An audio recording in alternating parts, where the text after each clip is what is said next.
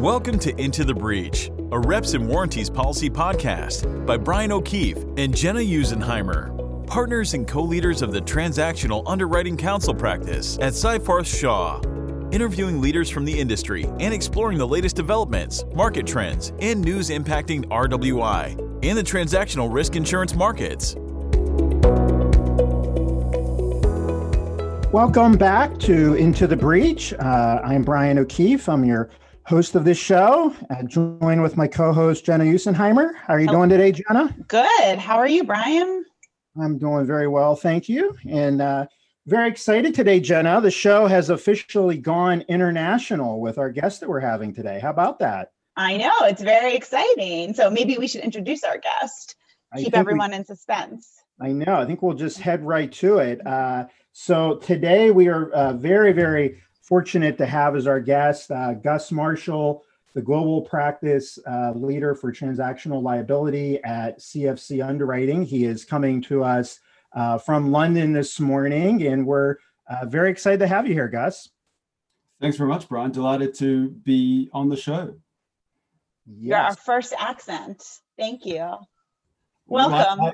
My accent might be a little bit confused. I've got an English lilt, but originally Australian. So hopefully the audience can understand me okay. Some words might not translate perfectly.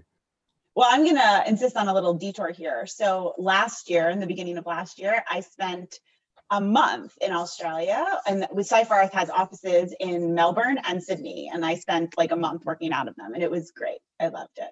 Well, I'm from Melbourne originally and spent a good 4 years in Sydney, so know them both well. Melbourne's better. I'm on Team Melbourne for sure. Yep. But it was really fun. I had a really great time. And no problem understanding the accent. No, no problem. The biggest problem, honestly, was the coffee.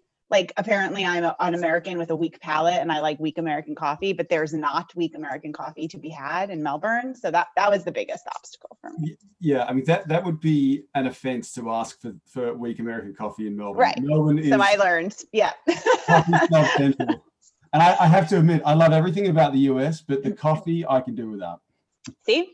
And it was only when I was in Australia when I learned that people outside of America find it very offensive that the only people who participate in the World Series are Americans, but yet we call it the World Series. So yeah, that is something that is a bone of contention with Australians and also with Brits for that matter. Yeah. But then I also learned about the comm games, which I never knew about. So, Yeah. Well, yeah, we've got our own sort of parochialism for sure. Yeah. But you got to hand it to the Americans. I mean, look, if you win the World Series, there's no doubt you are the best in the world. So we can give you that. Well, as a baseball fan, I will be defensive of the World Series here. So, but yeah, it's great to have you guys. We appreciate you being on today. And maybe just talk a little bit about your own background. We know you're at CFC now, and how long you've been there, and how did you first get started in this industry? Sure. So I've been at CFC now for just over a year, and what a year it's been, mostly in lockdown. Certainly different from perhaps some of the excesses of the London market, which is famous or infamous rather for its lunching and broker and underwriter entertainment, which is obviously a key part of the industry and certainly a fun one. But for CFC, I was the head of M&A for AIG here in London, and my remit there was the UK and London market being a byword for sort of anything in EMEA outside of continental Europe, and like so many in the market, AIG was a tremendous company to start understanding and working on reps and warranties insurance and all M&A transactional products. But CFC came along and presented a really unique opportunity that was to grow their business and have a real focus on new products, new innovation. And that really appealed to me because despite this product being around for 20 years, give or take, it's still in many ways in its infancy, and I think M&A underwriters and brokers are uniquely positioned to do things that haven't been done before and will inevitably be done. But to have a hand in that, I think is tremendously exciting. So that was really why I moved to CFC. And like many in the market, I was a corporate lawyer at Norton Rose Fulbright in Sydney, and I used to advise carriers in Australia on W&I placements, as it's called in Oz and outside of North America. And I think perhaps an interesting factoid for your audience. Australia is the pioneer in securities class actions or class actions generally, but also in W&I insurance. In fact, the penetration rate of W&I insurance in Australia, certainly on private equity, has been hovering sort of 70 to 80% for over a decade now. It would be very, very unusual for a PE deal in Australia to not be insured. And so that was a good market to cut my teeth in on, certainly the advisory side. All of us in the United States are just taking after Australia, I guess, then, huh? Well, it's I think Australia takes a lot after the US, but this is something we can do as our own. Well, that certainly is a very interesting background. And yes, I think CFC has been a real leader in coming up with innovative products and some different ways of looking at this. And I think your leadership has also been expanding those sort of product offerings, which I know is exciting opportunities for you.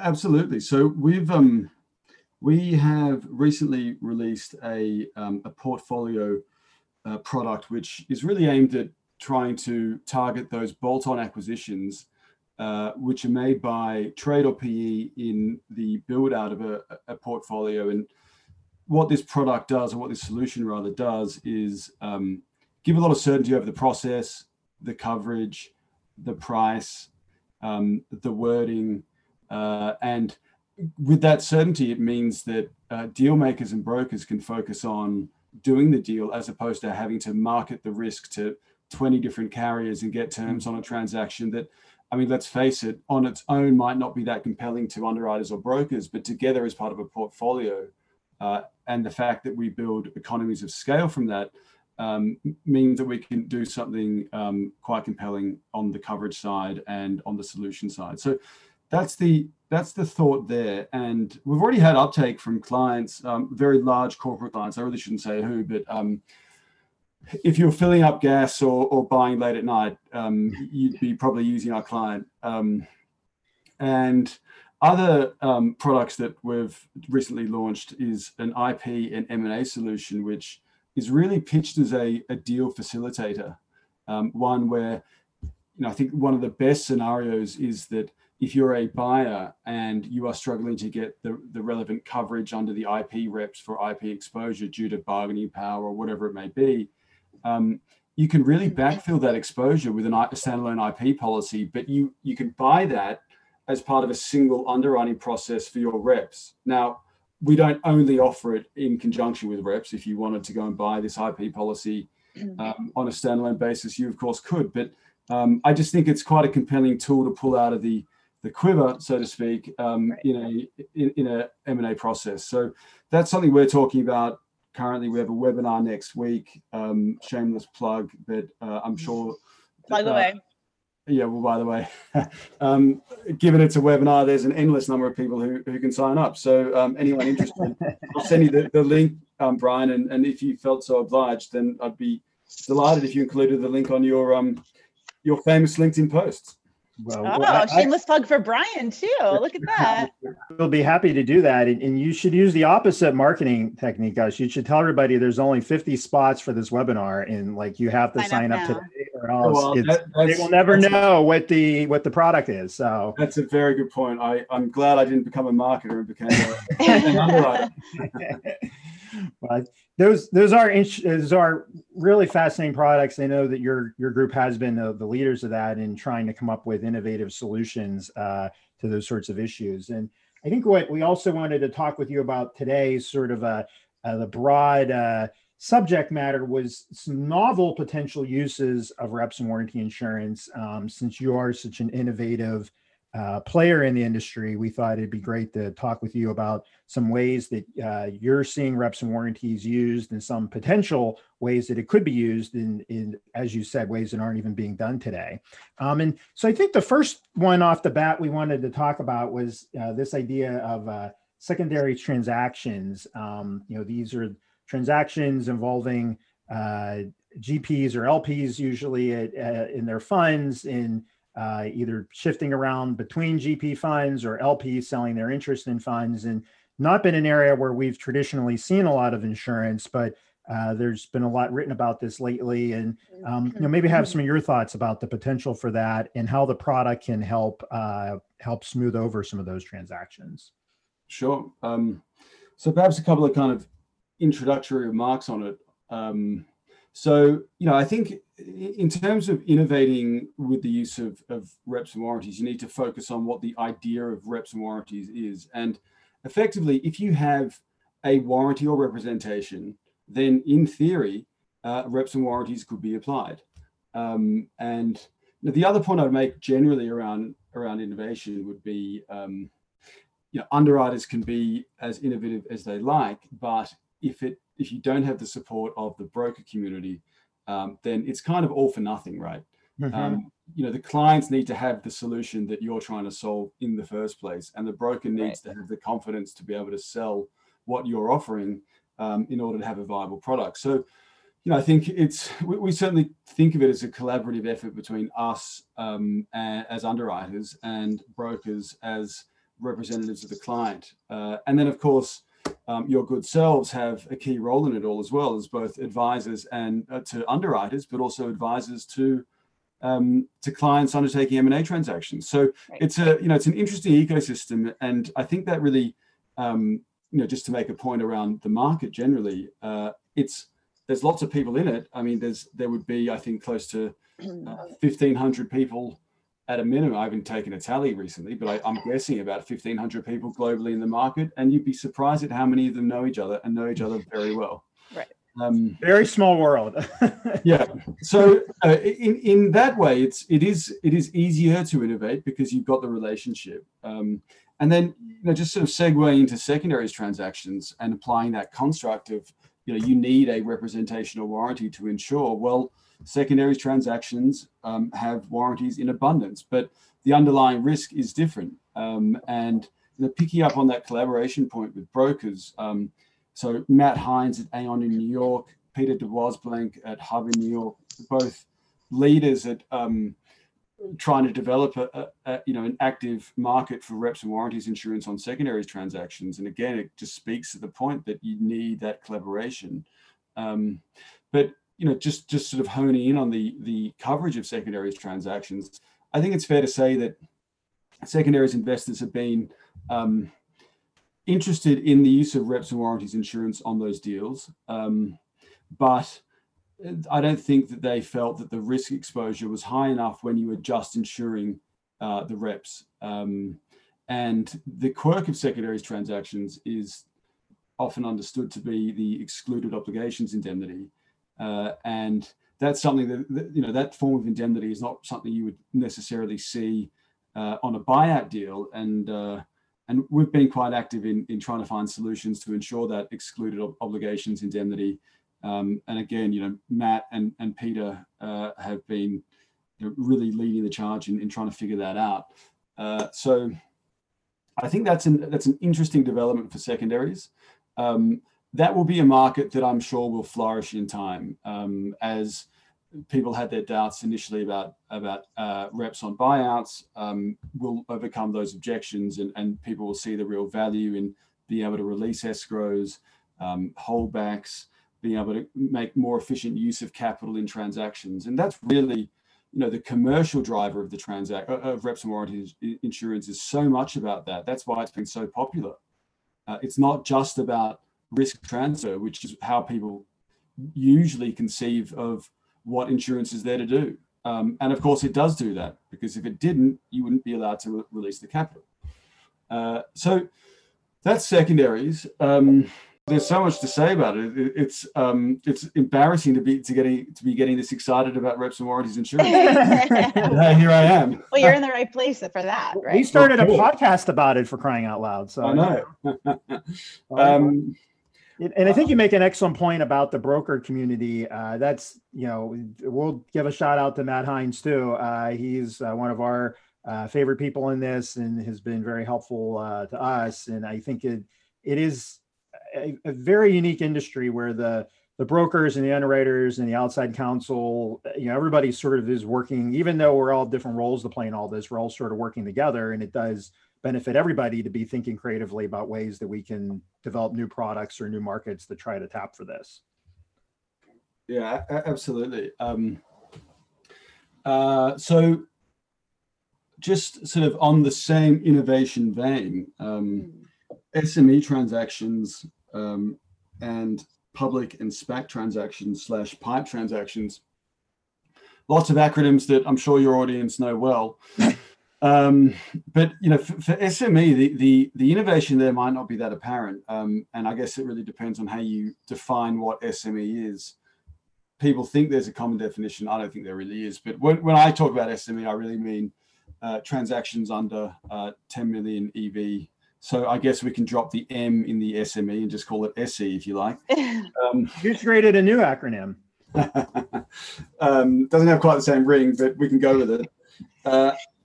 The issue with SE transactions, I'm going with it. Go with it. Is again, picking up on that point I made about the portfolio solution, it's very difficult for underwriters to get that interested or excited, economically speaking, about small transactions. And if you just look at the overall cost input and revenue output of underwriting M&A transactions, it is difficult to turn a profit, and everyone is acting economically rationally in a competitive market. And so SE transactions have been somewhat ignored. Now, you're looking at the value of the transaction, but if you look at the volume of the transaction, they are far outweigh the middle and upper parts of the market by deal count. And so I think it behooves the market to try and figure out a way of ensuring that. And what you'd really need is you need scale first and foremost. And if you want to have scale, you need distribution. And so the answer to the issue doesn't just lie in what the product is. The answer also lies in how do brokers produce enough of this business profitably. Right.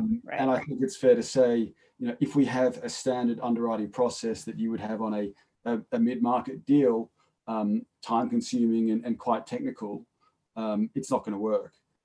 So how do you create that homogenous product that is well understood by brokers that have access to that kind of business, bearing in mind that the mid and upper market is broked by expert brokers who really understand the product and understand M&A. And I just don't think that that's necessary for the SE part of the market, because we'd want to treat this far more as a scale insurance product as opposed to an M&A product that happens to be insurance, which is really how I describe the mid-market kind of product. I think those are excellent points, and I think that is an untapped area, as you said. I think that's something that's being really ignored right now, and is an area that with some innovation, there can be just a great market there to potentially go after, even though it's not being done really today. We're pretty excited by it. We've CFC's got a track record of in terms of SME cyber risks, we're the leader in the States. In fact, we're the leader globally. We've insured over 70,000 businesses on that basis alone. So, for me, it's certainly trying to look to that area of our business to try and figure out, how do we scale this using some of the techniques that have been successful in cyber. Right.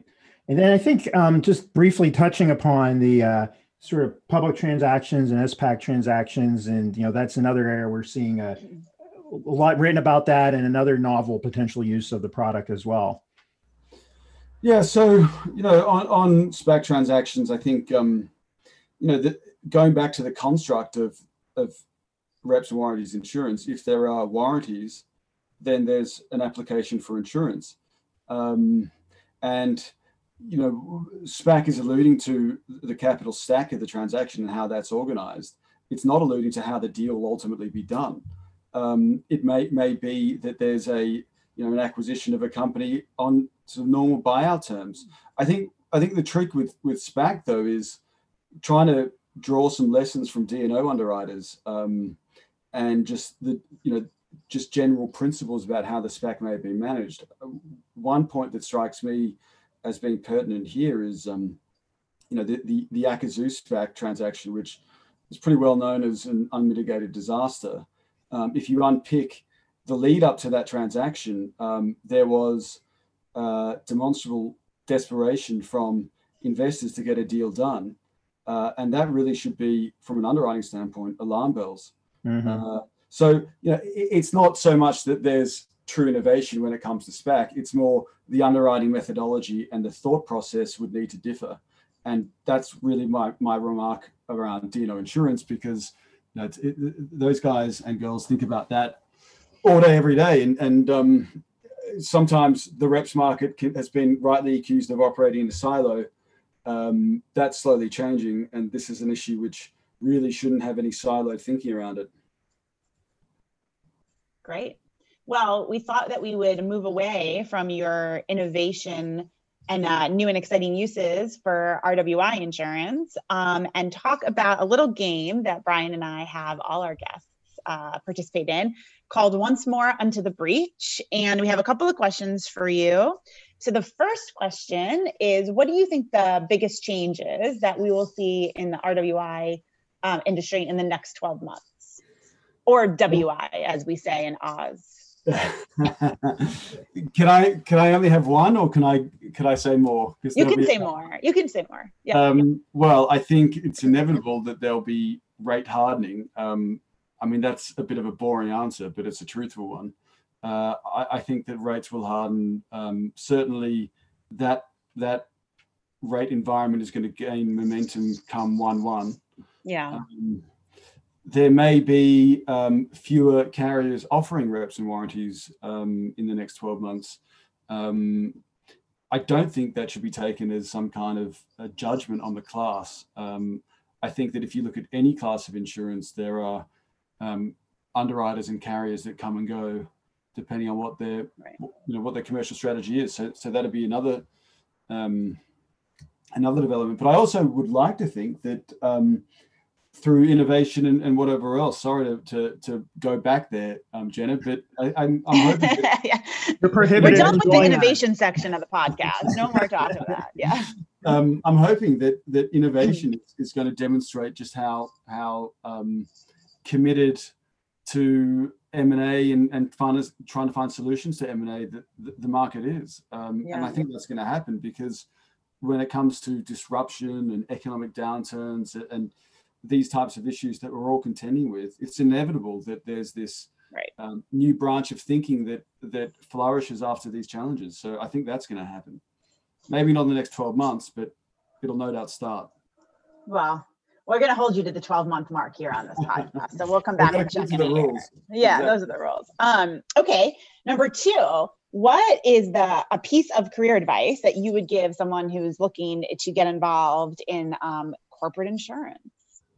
Well, the exciting world of insurance. I think figure out how to tell your parents first. Right.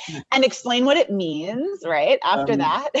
My parents still don't understand any of this. They're just like I think the thing that a lot of people will tell you about this industry is that it's a bit frustrating that insurance is kind of maligned as a moribund or perhaps uninteresting industry to get involved in. And my experience, and look, everyone's different, but my experience is it couldn't be further from the truth. This, to me, is a fascinating industry full of really interesting, passionate people.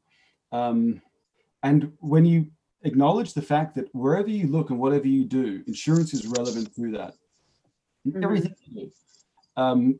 Insurance as an industry gets really, really interesting, really, really quick.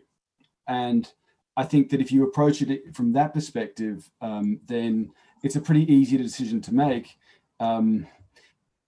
Just sort of thinking about the actual practice of underwriting as a reps and warranties insurance underwriter, it's really the only commercial application of M&A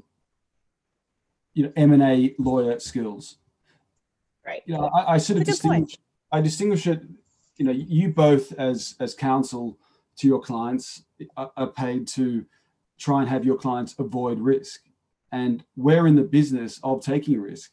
Right. So it's the same thought process, but it's a different outcome. And right.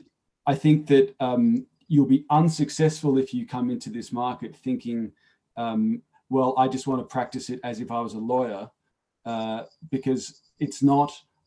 Underwriters are not masquerading as lawyers. They are underwriters with M&A legal skills. Yeah. So that's kind of the advice I would give to someone who's keen on getting into the industry. Yeah, I think that's an excellent point, guys. And I think you also hit on why I find this whole industry so interesting. I've always been. We had another guest on. We were talking about this recently. I've always been sort of interested in behavioral psychology and behavioral economics and taking risk and how businesses decide to take risk or not take risks. And I actually don't think there's another, sub niche industry where the bets are all pretty big that all of us are making on this, and where we are really making these real-time decisions about this. And as you said at the front end, it's a relatively new product. So it's not like applying some case law that's been around for 400 years and is a pretty rote application. Like we're kind of coming up with this and making these decisions. And I find just that whole area, that's why I'm very drawn to all this, because it is a fascinating application of that. Yeah, I mean, look, you can't see me. Well, you can, but the audience can't. I'm nodding seriously.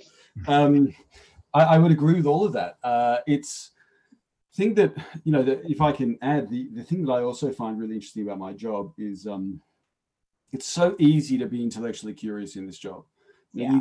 You get an issue across your desk that you haven't really considered before, and you can spend a couple of hours trying to figure it out, and it might only be relevant to India or Mauritius or a certain state in the US or whatever. And suddenly, your understanding of commercial issues across the globe suddenly starts to develop. And it's just really, I find that really motivating personally. Yeah. And so our final question and our fun little game here is, if you had to come up with your own RWI themed drink, what would it be, Gus? Well, and why? What would it be and why? That's important. Okay, so that's a good question. So I think it's coming up to the busy period of the market, final quarter of the calendar year. Always flat out. I haven't had a chance to get many nightcaps in, so that's a shame. But if I had to have a themed drink, it'd probably be something like the no liability cap. I like it. And do you know what's in it? Have you thought about the ingredients? It needs to be strong, that's for sure, because for sure, yeah. Because after a full day of underwriting and dealing with USRs, etc., one needs a relaxant. And I think I based this on a Long Island iced tea, but maybe replace the tea with coffee. I don't know how that'll taste, but I'm willing to be the guinea pig. Brian, have you taken the opportunity to come up with a RWI themed drink? I don't know. Maybe I'll do a contingent risk. And what's in that? I don't know. Maybe it'll be milder than Gus's drink. It would have to be, basically. Yeah. Right. We'll come up with the ingredients. That'll be in the show notes. How about that? A show notes, perfect. We'll give recipes to all our listeners. We'll get right. What about you, Jenna? I actually thought about it and I couldn't come up with a good one. So I'm going to stick with my drink of choice, which is white wine. Not exciting, but we can give it a fun name, maybe. I think you would be like no escrow, Jenna. I think that'd be no escrow. Yeah. I like it. No escrow. Perfect. There you go. A nice white wine, a nice Sauvignon Blanc from New Zealand, but we'll just call it no escrow. Good, perfect. Thank you, Brian.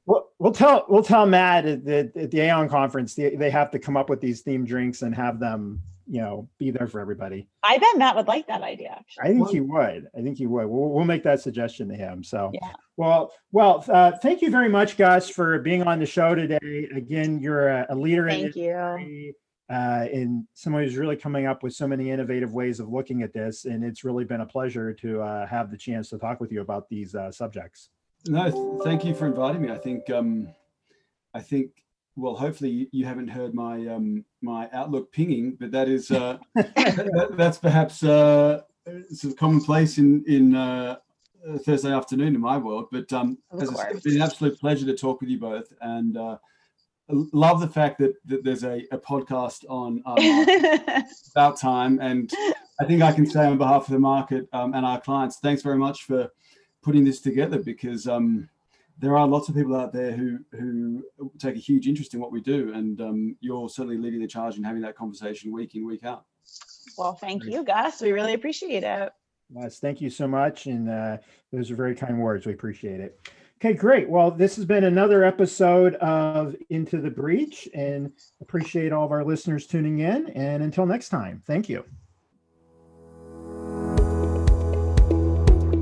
Thank you for listening to Into the Breach. For show notes, additional resources, and links to the tools discussed on today's episode, please visit rwipodcast.com. The views and opinions expressed by Brian O'Keefe and Jenna Usenheimer in this podcast are their own and do not necessarily represent the views and opinions of Seyfarth Shaw, LLP, its partners, or its employees. The podcast does not provide legal or other professional services. This podcast is made available by the Lawyer Publishers for educational purposes only, as well as to give you general information and a general understanding of the law, not to provide specific legal advice. By listening to this podcast, you understand that there is no attorney-client relationship between you and the Lawyer Publishers.